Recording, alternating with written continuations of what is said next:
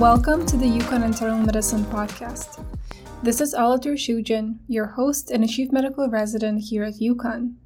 Before we start, a quick disclaimer. All opinions and views expressed in our podcast are entirely the responsibility of the authors and do not represent the opinions of anyone else in the UCONN Department of Medicine.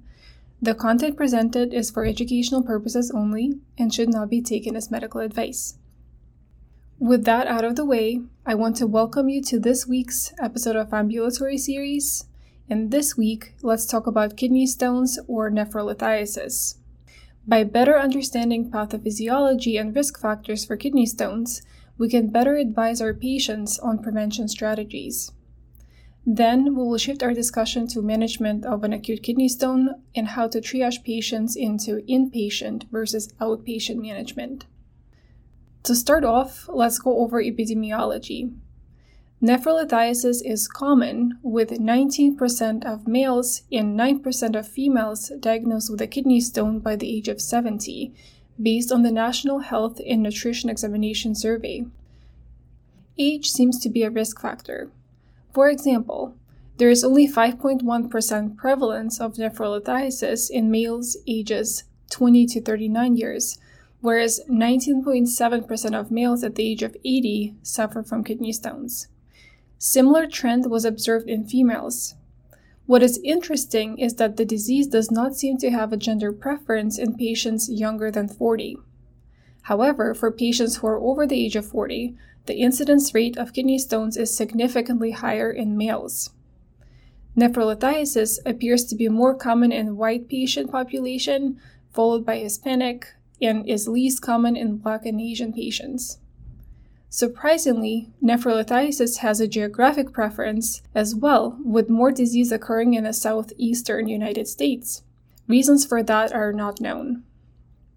When it comes to the stones themselves, majority of them, 70 to 80%, are made up of calcium oxalate, followed by calcium phosphate at 15%, uric acid stones at 8%, cystine stones at 1 to 2%, and struvite stones at 1%.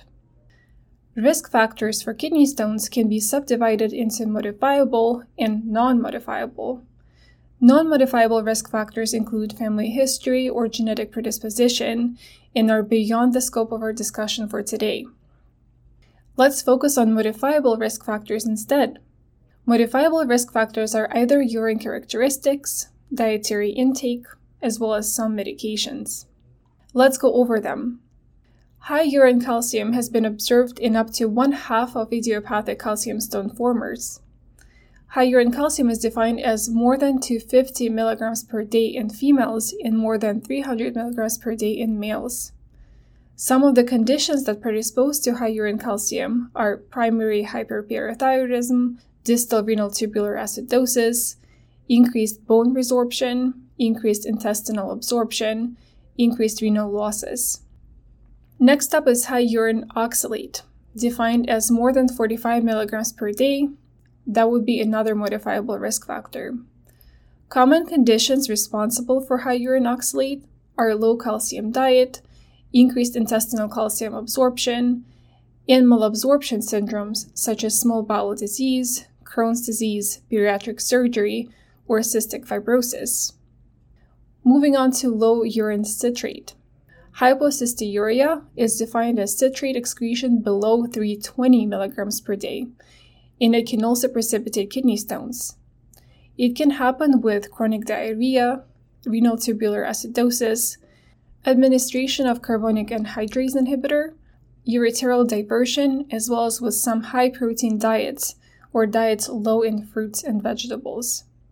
Next modifiable risk factor is high urine uric acid, defined as 24 hours urine uric acid excretion of more than 750 milligrams in females and more than 800 milligrams in males. Low urine volume has also been associated with kidney stone precipitation. Patients with history of kidney disease should be aiming for 2.5 liters of urine daily. Urine pH may also contribute to stone formation. When urine is persistently acidic, meaning pH less than 5.5, it favors uric acid precipitation. Alkaline urine, meaning pH 6.5 or higher, tends to promote calcium phosphate stone formation. Interestingly, calcium oxalate stone is not pH dependent. Moving on to dietary risk factors. First and foremost, decreased PO fluid intake can contribute to nephrolithiasis. What is interesting, though, is that the type of fluid matters, and not all fluids will have the same effect on stone precipitation. For example, sugar-sweetened beverages are actually associated with an increased risk of developing kidney stones. Coffee and tea have in the past been considered to have high oxalate content, but some of the recent prospective studies actually suggest that higher tea and coffee intake can lower the risk of stone formation. Alcoholic beverages increase the risk of stone formation, however, beer and wine were associated with a lower risk of nephrolithiasis. The theory is that it could be due to inhibition of ADH release. Orange juice adds potassium and citrate to diet, which ultimately lowers the risk of crystal formation. Cranberry juice, on the other hand, as a stone-forming preventative measure, was not proved to be effective. Let's now talk about how electrolytes in one's diet can affect stone formation. Given calcium-based kidney stones are the most common, it's safe to assume that limiting calcium in one's diet may help reduce the risk of recurrence. But that's not the case. Diets low in calcium can actually precipitate calcium stones. Moving on to oxalate. Increased oxalate ingestion, contained in various foods and vitamin C, can lead to increased oxalate excretion. The challenge is to choose a low oxalate diet without restricting intake of fruits and vegetables. Next up, we have potassium. Higher potassium ingestion was linked to lower risk of stone formation primarily by reducing urinary calcium and increasing urinary citrate excretion. Foods rich in potassium are usually fruits and vegetables. Moving on to sodium. High dietary sodium increases urinary calcium and as a result can increase risk of stone formation. Lastly, increased animal protein intake has been associated with a higher rate of kidney stones. Important to note, however, that this was not observed with vegetable protein. Non-dairy animal protein leads to higher urine calcium excretion and lower urine citrate excretion, increasing the risk of kidney stones. Let's now move on to management. When a patient presents with a symptomatic ureteral stone, it is important to first manage their pain. For most patients with acute renal colic, NSAIDs should be used first. Opioids are reserved for patients with NSAIDs contraindication or severe renal impairment, or for those whose pain is not adequately controlled on NSAIDs. If patient is able to tolerate PO, has a well-controlled pain, and is afebrile, outpatient management is appropriate. Patients should manage symptoms, strain urine, and be prescribed an alpha blocker if stone is more than 5 or less than or equal to 10 millimeters. If stone does not pass after 4 weeks, pain is persistent, or if stone is found to be more than 10 millimeters in size, urological evaluation would be indicated. If, on the other hand, patient is unable to tolerate PO, has poorly controlled pain, or has fever, admission to the hospital would be warranted. If there are signs of urinary tract infection, AKI, anuria, nausea, vomiting, prompt urology consultation would be indicated. If red flag symptoms are not present, patient symptoms should be managed, urine strained, and an alpha blocker should be given for stone more than 5 millimeters or less than or equal to 10 millimeters.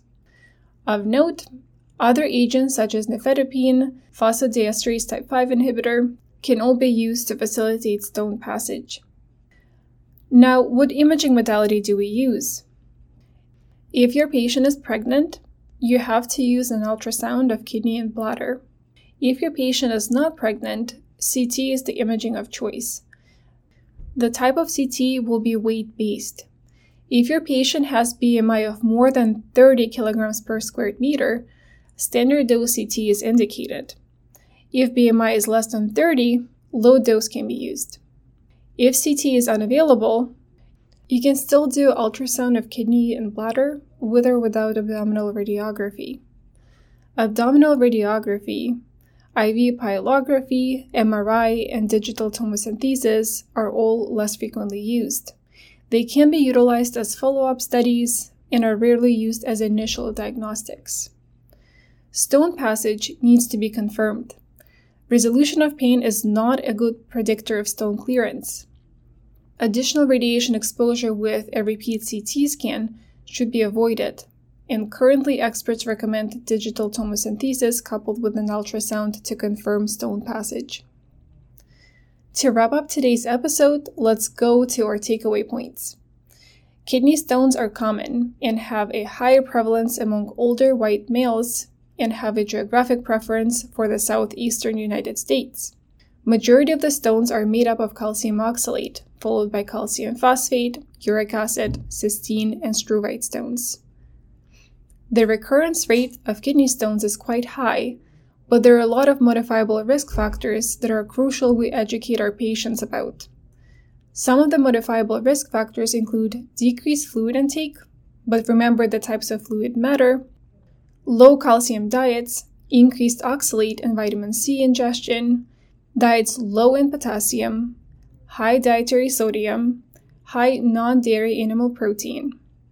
Assess patients' pain and escalate pain management as needed, starting with NSAIDs. Admit patients at the hospital for poor pain control, inability to tolerate PO or fever.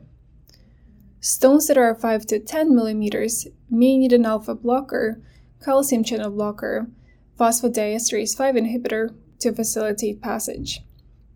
If stone does not pass after 4 weeks, or if stone is more than 10 millimeters, consult urology.